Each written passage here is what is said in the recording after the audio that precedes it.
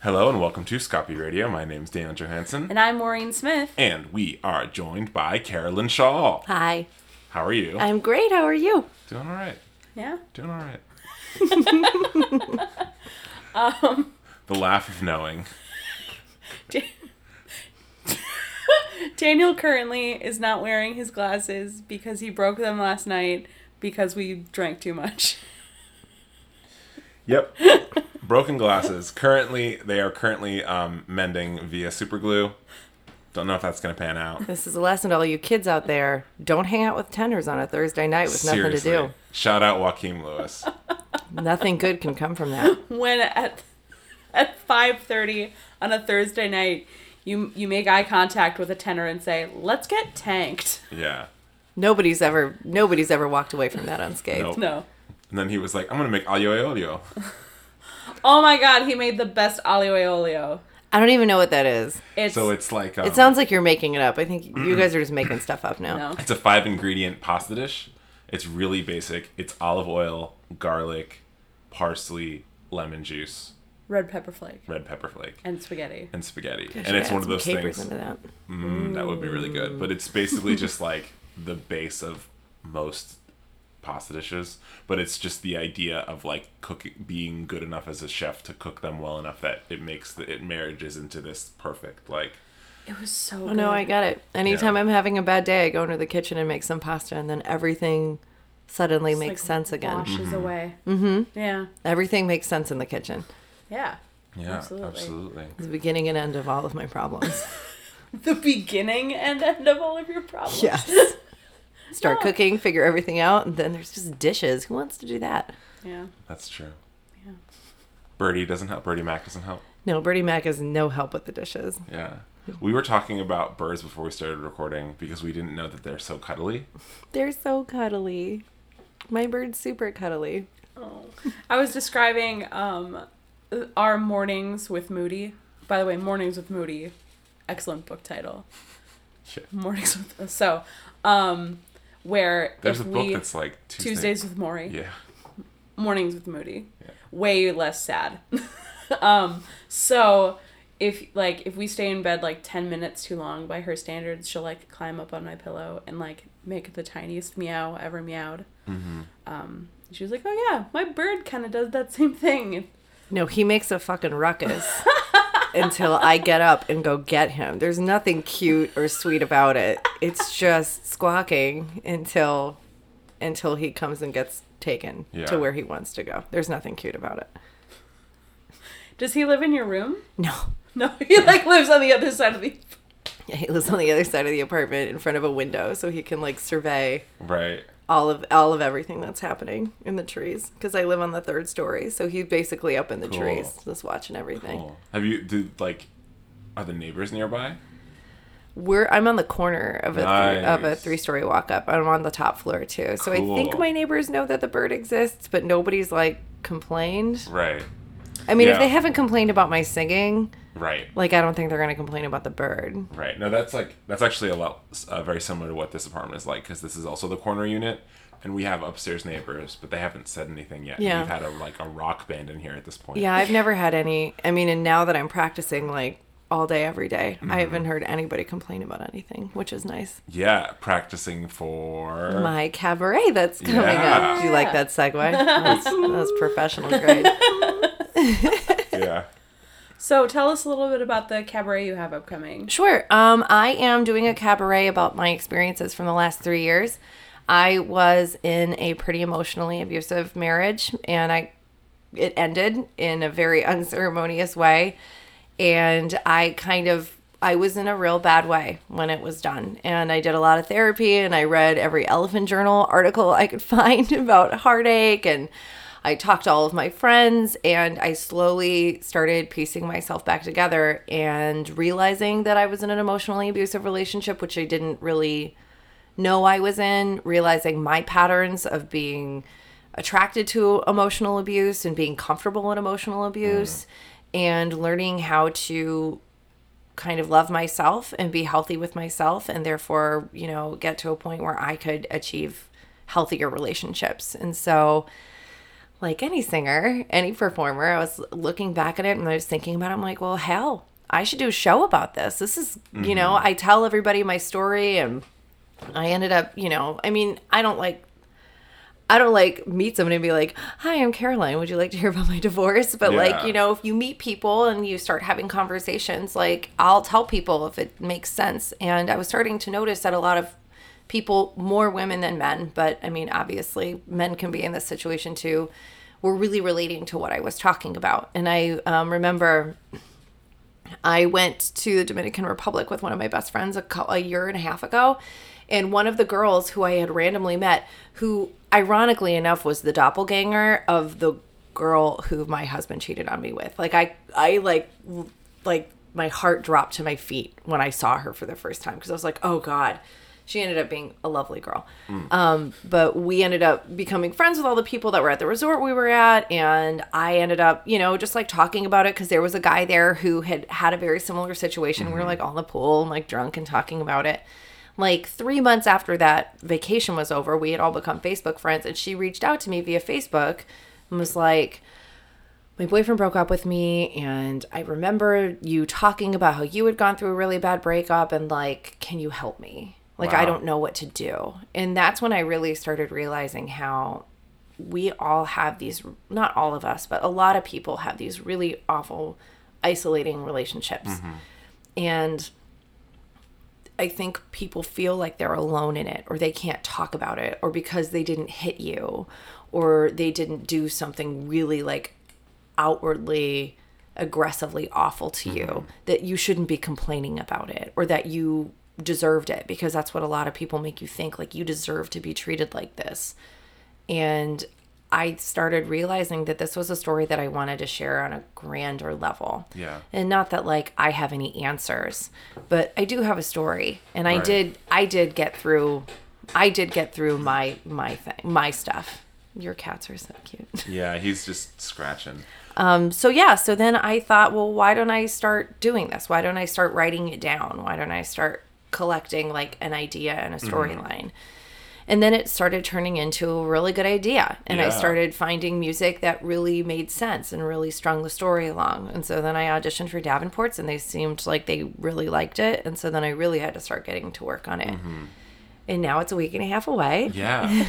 Well, that's the thing that's always interesting to me about the Davenport's shows, is that in a lot of ways the artist really does a lot of the legwork and has to have that. Oh, we do all structure. Of the legwork. At least, I mean, like, I think because I'm a first timer there, like, you know, they have no reason to do any legwork for me at this point. They don't know me from Adam, so it's fine. But yeah, they seem really open to doing a lot of newer ideas, more than just like an evening of jazz, which is lovely. An evening of jazz is lovely, but my cabaret is definitely not a traditional cabaret. I'm only singing 9 songs. It's mostly me talking and kind of trying to get people to see what my 3 years was like. Yeah. And well, the last 3 years, obviously, I kind of actually start from when I was a kid and just talk about stuff and how do we get to be in this place? Because that's a big thing that I had to sit there and look at myself with. It's like, how did you let this happen? Like, how did you get here? Yeah. And you can feel free to be like, I don't want to answer that question. Like, emotional abuse can manifest in many different ways. And I'm wondering how it manifested for you. Sure. I mean, yeah, I'm sing about it, so I'm happy to talk about it here. So I talk about in my show that I read an article a while ago that talks about how abuse, whether it's physical or emotional or anything, is kind of like living in a house with a leaky kitchen faucet, where it's just a drip and it doesn't seem like a really big deal. And it always starts out small. It's one little fight or one little setup or one little thing. And for me, it was always that he insisted that he was cooler than me, that he knew about cooler music and he was smarter than me. And then it just started becoming like he was better than me. And after years of looking at this guy and being like, yeah, because when you date somebody, when you meet someone, you don't like meet somebody and go like, oh, that fucking guy. Like you meet someone and you're like, God, they're great. They're so cool and they know all this cool stuff. And when you're 19 and 20 years old and you meet somebody and you're like, God, they're so cool. And they do know about cool movies. And, you know, we met in college. So he was in this really great fraternity and he had this really cool car and like he paid for everything. And I'd never met a guy ever who paid for stuff for me. Like we went to different schools. So he would pay for the gas for me to drive to his campus all the time. Now, he also would give me, it was like a credit card for BP gas that was like his dad's or his grandfather's or something. And I mean, like, here's where it is, right? He would pay for gas for me to go to and from my campus to his campus, except he would give me the credit card. I would have to go buy the gas, go back to his place, like somehow get, while he was sleeping, put it back in his wallet, and then I could go and leave. So it was like very much on his terms. Everything was very much on his terms. And the thing is, when you're 20 and you've always kind of felt like you weren't good enough or pretty enough or cool enough or smart enough, it's easy to kind of get under that. And when it's never all bad and it's never all abusive. 95% of it is always fun, and he loves me and he buys me these things and he's nice to me and he tells me I'm pretty and he tells me I'm this, right? But then it slowly starts building. Just like if you don't fix a leaky faucet, all of a sudden there's water all over the floor. And all of a sudden you're knee deep in water. And then all of a sudden you're neck deep in water. And you have no idea how you got there. Yeah. Because he loves you and he takes care of you and he does all these great things for you, right? Like 95% of my relationship with my ex was great. I mean, even today, we still talk like a little bit. I don't talk to him very much anymore, but if I really had something go down, if like my car broke down and I couldn't get a hold of anybody, I could call him and I know he would come and pick me up. Even though we were in a monstrously abusive relationship by the end, I know he would still come and help me. And that's kind of where everything gets really fuzzy and everything gets really gray. And that's why it's easy to lose yourself in all of it. Yeah. Because you can give every excuse and every justification why he said this awful thing or he did this awful thing to me. Yeah, but, you know, he does this and he does that and he loves me, so it's okay. And then it just kind of builds. Yeah. I feel like this actually might weirdly segue well into the answer to my next question, which is specifically I want to talk to you about what your inspiration for the branding of all of it was, because like you've kind of done this, like you had like a Photoshop and you have all these really awesome photos. Yes, I got and, like, just to do a plug, I did my photo shoot with Vavoom Pinups. Cool. And Heather, the owner of that, is absolutely fabulous. If anybody ever wants to go and take pictures and feel fabulous and look fabulous, she was absolutely incredible. I will send everybody there. So yeah, she was amazing. I knew I wanted to do those photos exactly the way it was, like this whole vision for me. Right. So one of them is me with the mascara tears going down, like sitting on the side of a street with all of my luggage, which is kind of the idea of we were only married for a couple years. And I had all these plans, like we were going to have a house and we were going to have kids. And it like really felt like I'd been kicked out of the limo on the way to the party, which is where those pictures came from. And, you know, I had this vision and I wasn't sure if I should do it all myself, if I should do a photographer. And somebody I know did some pinup pictures there and I saw them. I was like, oh, right, Vavoom Pinups, I should call her. And I had a really long conversation with her and we kind of really hit an understanding with each other. And she wants to expand what she does outside of just really traditional Varga Girl pinups. And for me, I wanted to show the beauty in the brokenness, because a lot of my journey getting out of the really bad place that I was in when my marriage finally ended was about confronting how broken I was and how awful I felt and how weak I felt and how for a really long time that felt really negative. Like there was no way that I could be better if I felt broken. But I had no way of figuring out how to piece myself back together. And I remember being in therapy and saying, like, I feel like I'm a fraud. Like, I feel like like all these people think that I'm strong, or they think that I'm moving forward, and, you know, like I'm redecorating my apartment and I'm building my business, and I seem like everything's going well and I'm like moving on as like a proud single girl. But in reality, like, I feel awful. I feel broken. I hate being alone. I feel sad. And sometimes all I can do is just get up and breathe every day. And that's like it. And I remember my therapist sitting there and she's like, but that's why you are strong, because you wake up every morning and you feel broken and you still get out of bed and you still breathe and you still keep moving forward. And that was like a massive light bulb moment for me. And so all of the photos that I'm doing are about finding beauty in the brokenness, because we all are just complete fucking messes. And if you want to sit there and say that you're not a mess, I don't believe you. So the whole marketing thing is, for me, was about highlighting that it's not, there is absolutely no shame in whatever your relationship past is, or whatever any of your past is. Like, if you're getting up and breathing every day and moving forward, like, that's beautiful.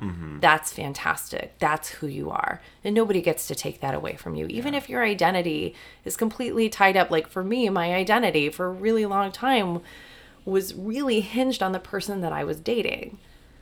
And then when that got taken away from me, I didn't know who I was supposed to be. And that's okay too. Like, that's part of who I am. That's part of my identity. And I also just like dressing up in pretty things and having my hair be fabulous. So, like, that's the beauty in my brokenness. I think that's a really important message to get across, especially for people who are going through things that everyone. So this is something that I encountered when my dad died. Is I was like, everybody's dad dies. This is something that literally everybody goes through. Why am I taking it so badly? And I was hard on myself for it. Of like, why can't I just get over it? Like, literally this happens to every single person. And it is about allowing yourself the time and the space and the grace to like live in it. Because you have to. Otherwise you can't. If you don't process everything,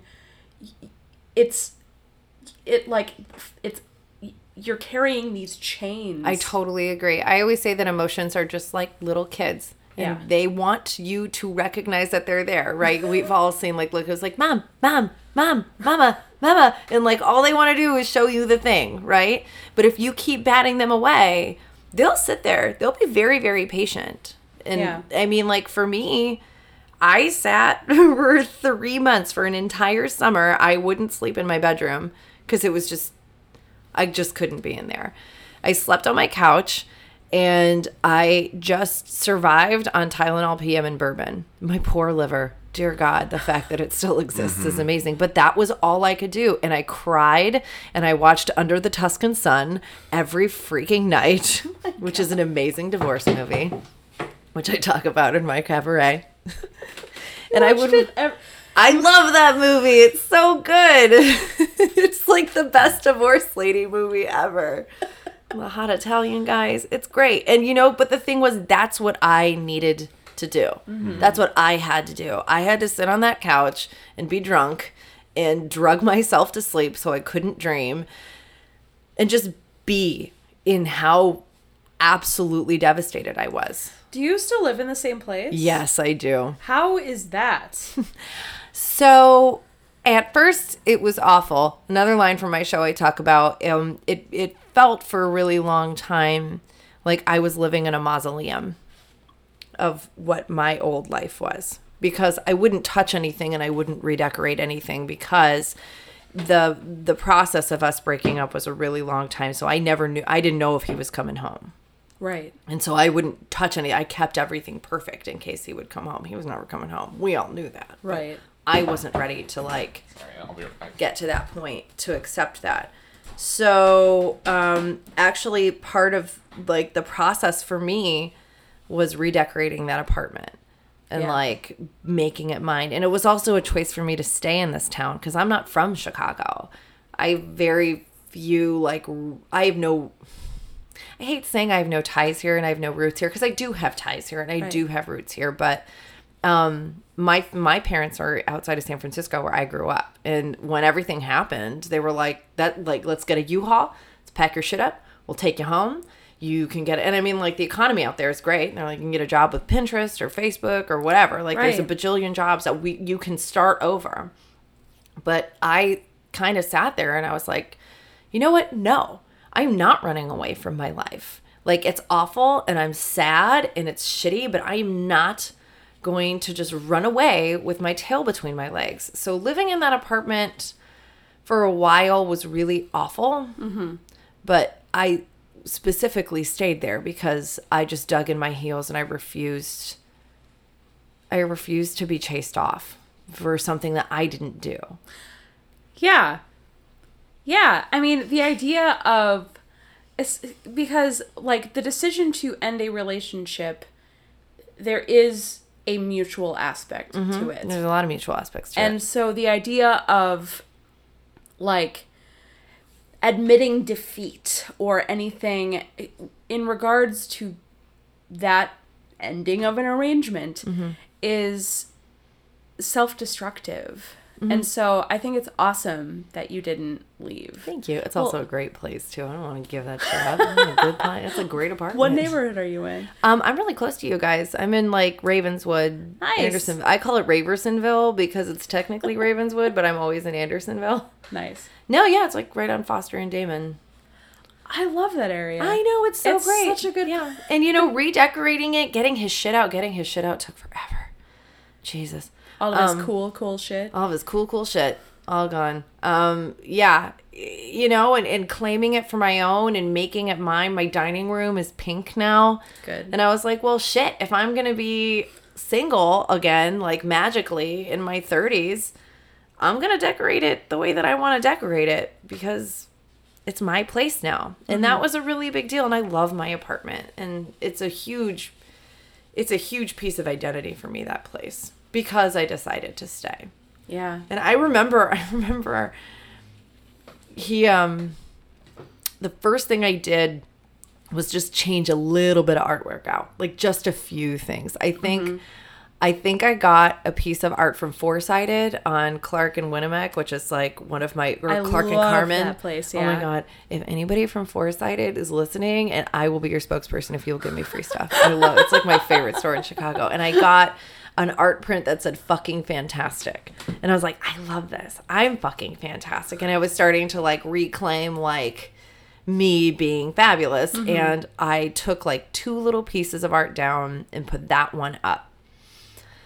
And he came into that apartment and saw it, and my ex, because he was still kind of coming to visit every once in a while. And he saw it, and I just saw like this look on his face. He was livid that I would change anything in that apartment.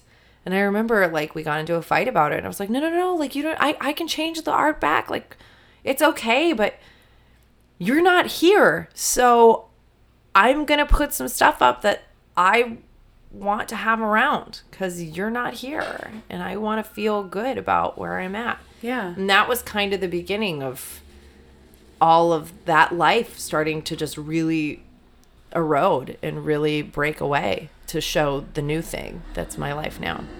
Wow. Now I have a lot of really pretty art with Good. mermaids and unicorns and shit. It's great. Nice. Damn. Oof. Yeah. That's been the biggest thing is it's hard because there's still a part of me, I mean, he knows I'm doing this show, but there's still a part of me that I don't want to say anything disparaging about him. He did what he did. He made his apologies. He's moving on with his life and I'm moving on with mine, and none of this is about bashing Revenge. no, this isn't a revenge piece. I mean, I guess it's slightly petty, but like whatever. I'm not perfect. I'm just a singer. But you know, coming from a place of being healed as much as I've healed, and then writing the script. And I mean, I'm on like the third or fourth version of my script, because the first version was just a stream of consciousness talking about everything from my first crush to like the last person who pissed me off. And then like turning it into a more specific narrative, and then working with my director and very, very close friend, Rose Freeman, who's directing the show with me. And we combed through that script and turned it into more of like monologue, dialogue kind of thing instead of a narrative. And going through everything that happened, like in a chronological way, was really weird, because it was the first time that I wasn't like knee deep in it. And it was the first time that I wasn't giving any excuses for it, and I wasn't justifying it. And it was really crazy to be like, Jesus, like, I can't believe I went through all of that. Like, when you just spell it all out like that, and you just lay it all out there in like an hour show, like it's crazy. And like telling all these anecdotes about like, oh, he got mad because I did this, or oh, this happened, or oh, this was said. Like, in the moment, it never felt like a big deal. It just felt like this is just who we are, and this is just how he is. Right, but when you add it all up, and you look back at it from when you're not in the middle of it, it's like, holy crap. Like, yeah, it that's been the biggest thing. And I think, and it's like I said, it's a little petty doing the show. But I mean, I feel like you can have a I mean, it's not like you're gonna start the show with like his name on a cue card. No, and I do have a disclaimer, and I will always do this disclaimer. He was one of the great loves of my life, and I wish him nothing but the best and happiness in his life. But his tenure with me was not his finest moments, and the show isn't really about him. It's about me, and it's about everybody who goes through something like this. And I just want to make sure that people know that they're not alone. Just like I said in the beginning, this sweet girl who lives in Texas who reached out to me because she needed help going through a breakup, and something that I said to her when we were drunk in a pool had struck such a chord that it helped her. Like, that's the thing. Like, if this helps just one person, know that they're not alone, and know that whatever it is that they're going through is okay, and that they're okay. Then that's it. That's the whole point. That's the whole point for this show. Yeah. So would you mind talking about like some of the things that people can look forward to in your cabaret? Like some of the, unless you're... Oh yeah, there's dick jokes. There's some good dick jokes. Good. I mean, most of my humor is either like dad pun jokes or dick jokes. That's it. It's pretty much my sense of humor. I'm also really curious about the music too. Like, as far as like picking the music, what did you find that really kind of paired up to your story? It's actually amazing how I really love the music that I picked out, but I'm an opera singer by trade. I don't know a ton of cabaret music and a ton of musical theater stuff. And a lot of the music theater stuff I know is just the stupid crap that we know. Like Oklahoma, who gives a shit, right? So I just have some friends who were really great with music theater, and I was like, just tell me what you think. Give me some music. And then thanks to like streaming stuff like Spotify, where it was like, if you like this artist, you would like this artist, and you would like this. And I just started piecing together some music. Some things that I'm really happy I'm singing. I'm singing a piece by Pasek and Paul from their show Edges, which I don't know how Pasek and Paul does it, but their music just, it really highlights what it's like to be heartbroken. And they're incredible. They're some of my favorite writing team. When I was trying to get a copy of the song that I'm singing, I'm pretty sure I was emailing them. And I like totally fangirled out because I had a problem with like, I just didn't get the link to get the digital thing. And I was like emailing back and forth. And I was like, you know what? I was like, and they did the music for La La Land. So like, I'm pretty sure they're not doing I don't know. I don't think they're answering their emails anymore. Which is fine, like good for them. But I emailed them, and when I responded back, I'm like, by the way, if either of you are actually reading this, and I'm like, thank you so much. And I'm like, your music is so touching. I had a really hard time picking which one I wanted to do, and I'm doing this cabaret. And they actually responded back. They're like, thank you so much. Like, good luck on your cabaret. And I was like, yeah, like I got really excited. And then I'm singing some really fun stuff that I would never be able to sing. I'm singing like something from Hairspray. I'm singing something from Bye Bye Birdie. I'm singing a country ballad. Cool. But, obviously something from the last 5 years because the last 5 years is incredible. It's such a good show.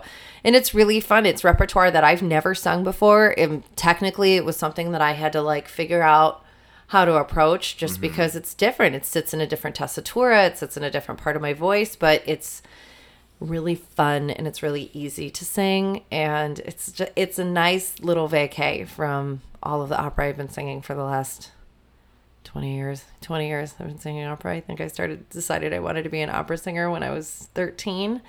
And I'm turning 34 on the day of my cabaret. So yeah, 20 years of singing opera, and I'm celebrating it by singing all cabaret music. But it's only 9 songs. It's mostly me kind of telling my story. But it all fits really well together, and I'm really, really happy with it. Oh, and Cool. I rewrote the lyrics to one song. Cool. Yeah, so instead of singing God Help the Outcasts, I'm singing God Help the Fuckboys. So if anybody wants to come and hear that, I think that's worth the price of admission. Yeah. Just Absolutely. on its own. Yeah. 100%. So, like, is this going to be like the first of many cabarets, or is this like a one-off thing and then like back to, Caroline Shaw, opera diva forever and ever? No, well, that's never been the case. I don't know. I mean, I've really enjoyed this process from start to finish. This also was an extremely personal journey for me. This was a huge, like, punctuation at the end of a very big part of my life. Yeah. And I would love to do more cabarets. I don't know if they would ever be like this. And if this gets good reception and if this touches people, I would love to do Shawshank, like, all over the place. I would be happy to keep doing this because I think it's a message that's worth repeating. Yeah. I think it's a message that's worth being told to more than one group of people. And obviously, like, this one is probably going to be mostly people who are friends with me and my parents right front and center. So if anybody wants to see my dad's face while I'm making dick jokes, you guys also completely worth the price of admission. Just like set up another camera, just to film my parents. just a Carolyn's dad angle. Jim's a good guy.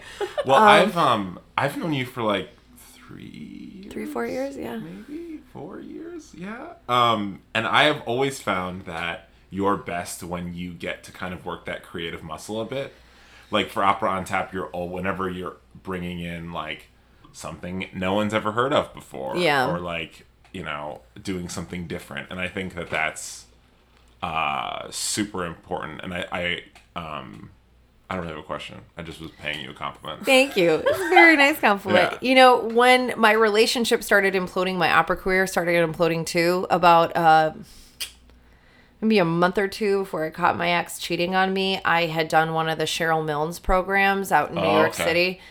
And it was a bad week. It was probably one of the worst weeks of singing I'd ever had in my life. And it was like I came home from New York being like, I can't do this anymore. I don't want to do this. And like for having so many years where like singing at the Met was like the only thing. Right, that was my only focus. That was the only definitive benchmark of success for me. And I remember leaving New York and like, I literally had a woman look me in the face and be like, you're not as good as you think you are.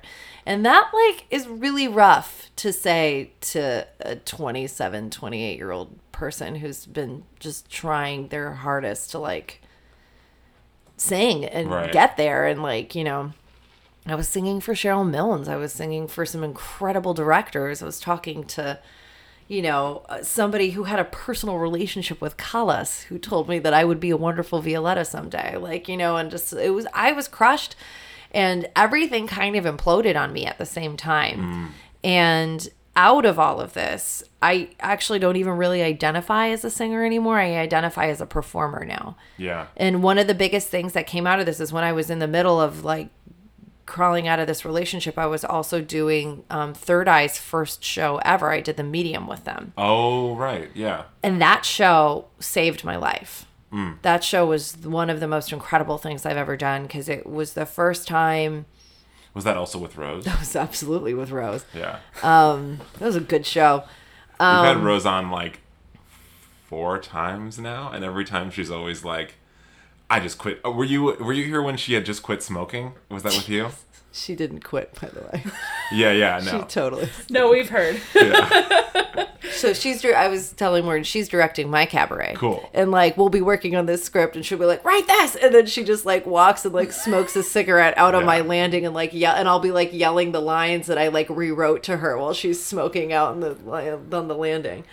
That show saved my life. And it was one of the first times it wasn't about just the vocal quality. It was about this piece that we were putting on, and it was about what the audience was going to feel and like how we were going to do it. And Menotti is one of my favorite composers, bar none. Like, I don't know anybody who doesn't like him. I'm like, what is, do you not feel things? Like, what's wrong with you? And I remember one of the biggest things that we did in that show is there's a ton of fermatas over rests in that show.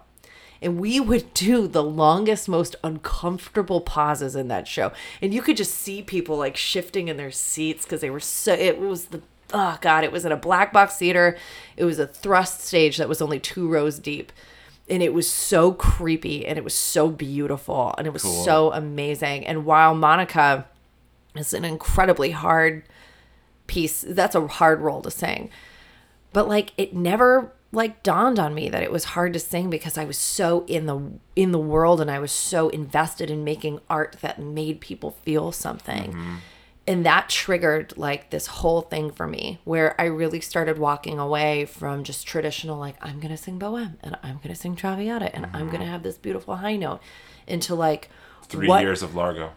God, I love that. It's hysterical though, right? Yeah, and like, that's the thing. Like, it makes people think. And so I started changing the way I look at performing and singing to, am I being beautiful? Are people noticing me? Am I getting this good review? How is this helping my career? Like, will I get into a yap after this? To like, am I making somebody feel something? Does this matter to me? Is this putting something out into the world that I can be proud of? And it all is kind of not culminating, but like this cabaret is just a logical next step into, instead of me doing productions with people and doing the music of other people, now I'm putting myself out there and my story out there as a piece of art to try to touch people. It always bums me out. It always bums me out when people like have to angle their art into, like, leverage it like it's a, like it's a job offer. It's their job though. I know, and but I remember having a conversation with a singer, and it was actually, I think that it was actually a conversation with us two and this other singer, and you were talking about how you've worked with all these kind of like storefront opera companies, and he was like, can't work with too many storefront operas, or the big houses won't take you seriously. So like, you should probably do an audition with a bigger house. And it's like, I don't want to work with a bigger house. I don't think you can't work with too many storefront operas, especially in this town. I know. I mean, they're incredible. These companies are amazing. Yeah. And even if they're complete messes, like, they're trying. Like, they're Right. trying to put some art out there. They're trying to do something. Yeah. No, I think if I can like piggyback on what you're saying, I just think it's I don't know how we got into this train of thought, but just I definitely think it's important to value our labor as artists and our labor as singers. But I think it's a dangerous game when we try too hard to make like the artistry singing track look just like, I don't know, the law track, the medicine, finance, medicine, right? Where like you're like, I like like the best can do. And I think in some tracks that's obviously the way that it would work. But I think with artistry, like, it's just, I mean, yeah, like I guess everybody wants to be singing at the Met, but like you don't. I don't. I don't think. No, I don't want to sing at the Met anymore. I don't also think don't the wanna Met sing is at the the Met. forefront of art right now. Frankly, like I think the Met is like putting up the same thing. Well, they're doing some good stuff. I mean, their GM is really trying to push the envelope in the way that he can. But I mean, and they do like the new music initiatives they have. it's too. good. And I mean, I know people who are singing there. I know people on the roster there, and fantastic singers. Yeah. I mean, like to stand, I have a couple, funny enough, I have a tenor friend. He's, where is he out of? Rio? He's incredible. He's singing all over the world. And to stand next to him and listen to him sing, I mean, like, that's amazing. But, you know, people that are on that track, that's their track. That's what they want to do. And I think it's kind of like a separate but equal thing, right? Well, like there's those of us who are doing the storefront thing. There's those of us that are trying to make art and trying to push that point of view. And that's really important. Mm-hmm. It's really important for us to do that. And I don't mean to poo-poo anybody who's at the Met or at Lyric or Santa Fe, because honestly, if one of them walked through the store and said to any of us, "Hey, come with me," I would throw these headphones off and be like, "Fuck you guys, see you later." Like, I would go. But I mean, they're just another leg on that caterpillar, on that arts caterpillar. And what they do is important. It's important to have the big productions of Bohem. That's important. You know, it's just like, I don't like the stuff like you were saying. Like, well, you can't do too much storefront opera. The big houses will never, like, who cares? Like, maybe I'm not a big house person. Like, maybe I don't want to sing in a big house anymore. And on top of that, you need both. I like that metaphor. You need both legs. Like, you need both things. It actually really reminds me really well of, I know this is like a blatant segue, and we don't have to get into this topic too much if we don't want to. But, like, the Charlottesville conversation, like, one of the many pieces of it, but one of the things is this idea of, like, the thing that's happening right now is what is, like, an alt left, right? And there's, like, that is first off a terrible misnomer, but, like, the real conversation is like, what do, like, the radicals, I guess if you want to call them that, of the left do for the left itself? And like, there's so much to say for the importance of direct action, just in the same way that there's so much to say about grassroots opera. And in a lot of ways, like, how these kind of more independent, more small things are you can't deny that they're influencing and impacting the movement, the artistry at large, and you have to have both things. And I guess completely agree. I mean, politics and music are very similar in that way. I think the real tragedy, I mean, if we're going to talk politics for a second, the real tragedy that's happening in our country, amongst all of the other smaller tragedies that's happening, is that it's not about I'm right and you're wrong. That's not what it's about. And we're all very liberal Democrats here. So, like, we all think we're on the right side of history. And I think we are too. But the real tragedy is that it's not about right or wrong. It's that everybody has good ideas and you come together and you make compromises and you figure out the best thing between the two of us. I can't believe I ever was going to say this, because I grew up outside of San Francisco. My mom was kind of a Republican when I was growing up, and we would get into screaming matches over public policy on the dinner table when I was 16 years old. Like, most of the time when I got sent to my room when I was in high school is because I eventually just, like, screamed at my mom too much about abortion rights or whatever it was that we were yelling at each other over the dinner table. But the thing is, it's important to have those dialogues, and it's important to come up, because we don't have all the answers, right? Democrats don't have all the answers. Republicans don't have all the answers. We need both sides to come up with the best ideas for everybody in the country. And that's where polarizing politics doesn't work. And if we want to compare that to the arts, it's the same thing. Right.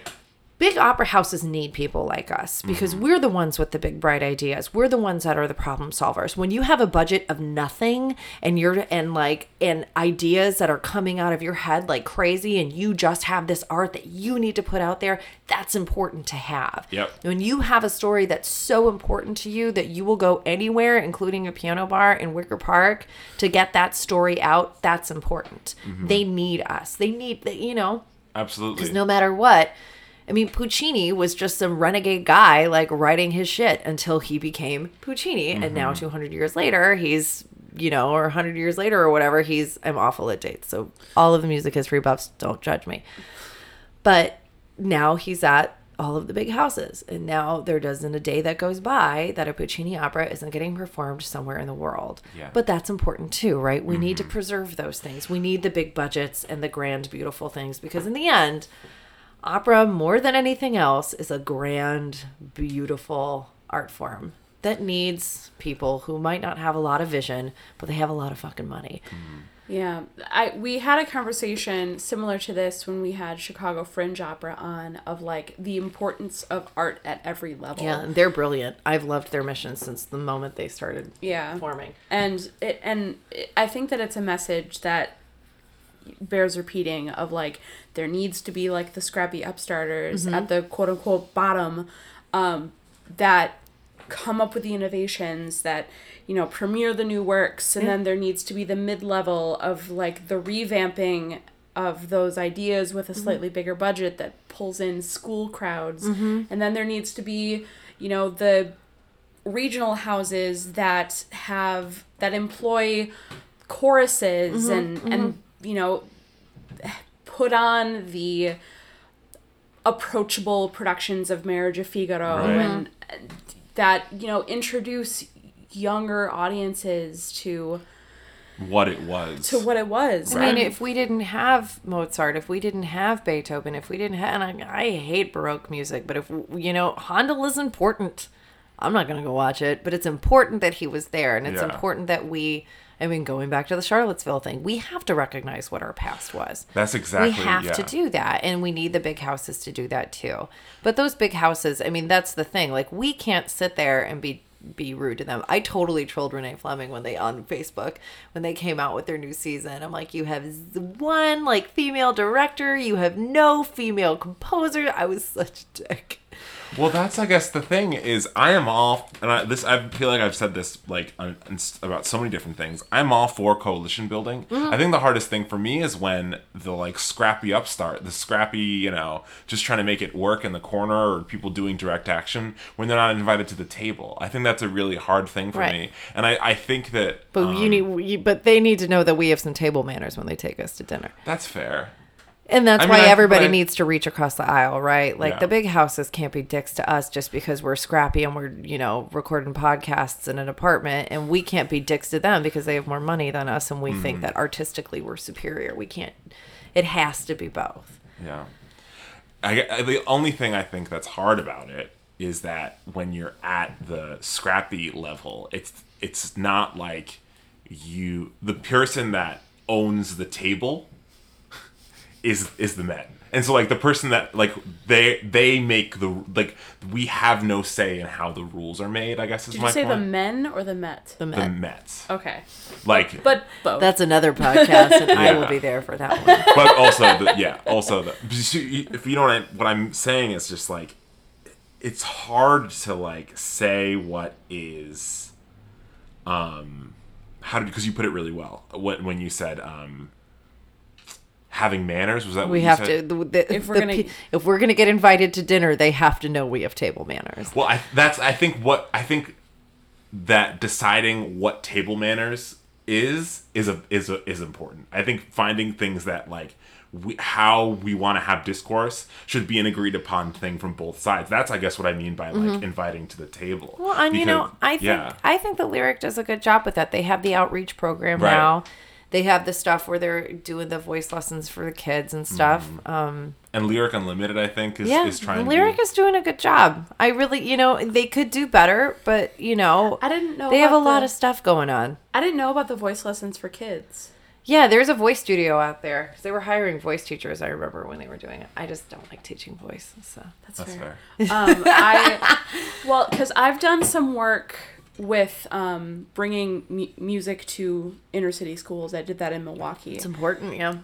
And I was a teaching artist and the social media administrator for a piano competition out of Milwaukee called Piano Arts. Oh God. And so I would go in and I would go into classrooms that didn't have music, or that either didn't have music or wanted to supplement their music program, and I would give like 3-hour-long classes about like being a good audience and really good. Perceptive listening. That's lovely. And I remember kids would walk up to me and be like, "Can you give me piano lessons?" And I would be like, "I'm not a pianist, but I'm going to talk to the lady in charge, and I'm gonna see if there's a way that we can get piano lessons to you." When I lived in DC, I went into preschools and did that. I did a classical music class at like 3 or 4 different preschools throughout the week. For a month and a half, I taught a whole bunch of 4-year-olds Magic Flute in its entirety. The whole thing. It was adorable. If you've ever had a group of little 4-year-olds and been like, what are we watching today? And they'd all go, Die Zauberflöte. Like it was so cute. And I did I had the DVD of the abridged version, English version from 2005 in the Met with Nathan Gunn as Papageno. And it was adorable. And kids absolutely loved it. And I mean, these kids were pretty privileged, but I mean, it's important to throw that out there. And that's where like the scrappy in the trenches stuff goes to. I remember I was having some coachings with one of the bigwigs at the Lyric. What's his name? Phil something. He always wears the like he had like the same like weird Christmas sweater like every time I saw him. He was a brilliant coach, but I remember he asked me what I did for a living, and I was like, oh, I teach little kids piano lessons. It's not like a big, and like I was so apologetic for it because I'm sitting in the downtown apartment of this guy who's like one of the main people at the Lyric. And I remember he's like, don't apologize for that. He's like, you are training tomorrow's audiences. What you do is really important. Mm-hmm. So, I mean, there is some really nice crossover, I think. Yeah. They do an okay job. I mean, and we're here to keep them honest, and they're here to keep us hungry. Yeah. And I think it's a nice symbiotic relationship. Cool. Well, we have a couple minutes left. Sure. So the last thing we do with all of our guests is a 1-minute plug for anything they have upcoming. Sometimes it's very obvious, like a cabaret. Like a cabaret at Davenport's on Milwaukee in Wicker Park. 8:00. Yeah, just like that. August 28th, which is also my birthday. Tickets are $15 with a 2-drink minimum. I think we should raise it to 3 just because we're going to go on an emotional journey with each other and it might just be important. So yes, please come. You can find tickets on Davenport's website. All you have to do is search my name, Caroline Schaul, Shaul, and please come and see my cabaret and hear about all of my dating. And my divorce and a couple dick jokes. It's going to be fun. You're going to laugh. You're going to cry. Just a couple dick jokes. Like just a couple. Right. It's not like it's going to be like a full hour of dick jokes or anything. No. Just a few small ones. Didn't nail it. Nailed it. That's what she said. Well, thank you all so much for listening. I've been Daniel Johansson. I continue to be Maureen Smith. If you want to keep up with what we are up to, there are a lot of ways you can do that. You can go to scopymag.com. Actually, I just revamped the website. We have 2 new pages on there. All of the podcast episodes are going to have their own page on there, and then all of these Scopy Studios, when they get uploaded to YouTube, will also have their own page.